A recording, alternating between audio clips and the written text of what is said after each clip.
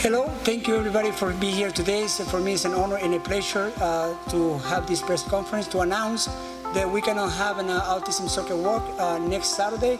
And I just want you guys to know that our main concern is security and social distance. For us, is we take it really serious this event.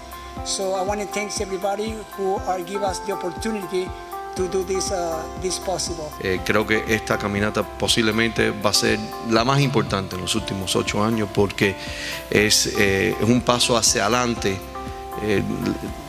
aunque estamos ligando con esta pandemia, pero es una señal que estamos progresando como comunidad. Los vamos a dar un apoyo uno a otro.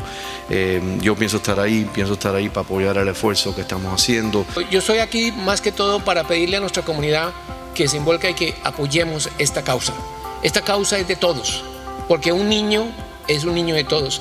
En América, comisionado, nosotros decimos que nosotros no podemos cambiar el mundo, pero sí le podemos cambiar el mundo a un niño.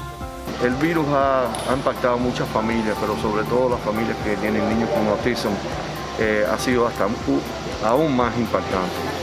Entonces, este evento que se va a celebrar el sábado es importante porque ayuda a las familias que cada día están transmitiendo con no solamente el virus, pero también con la pandemia, en una forma donde ellos se sienten que están participando. Salen a ayudar, levantamos un poquito de dinero y apoyamos este esfuerzo, porque si hemos aprendido algo, los niños con autismo, cada uno aprende diferentemente.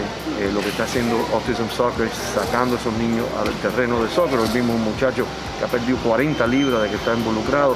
Eso es sano, eso es bueno y queremos alimentar esos esfuerzos. Porque hay que apoyar instituciones como esta, porque en lo personal cuando buscaba un lugar donde poner a mi hijo con necesidades especiales, de todos los lugares me decían que no recibían niños con disabilities, que no estaban preparados, y en Autism Soccer sí le dieron la oportunidad, y lo mejor que tiene Autism Soccer es un programa de inclusión.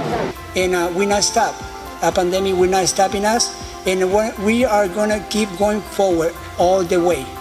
Como pudieron ver, mis amigos, es importante apoyar este tipo de organización sobre todas las cosas porque hace tanto bien en nuestra comunidad con los niños autistas. Para INTV reportó Dariel Fernández.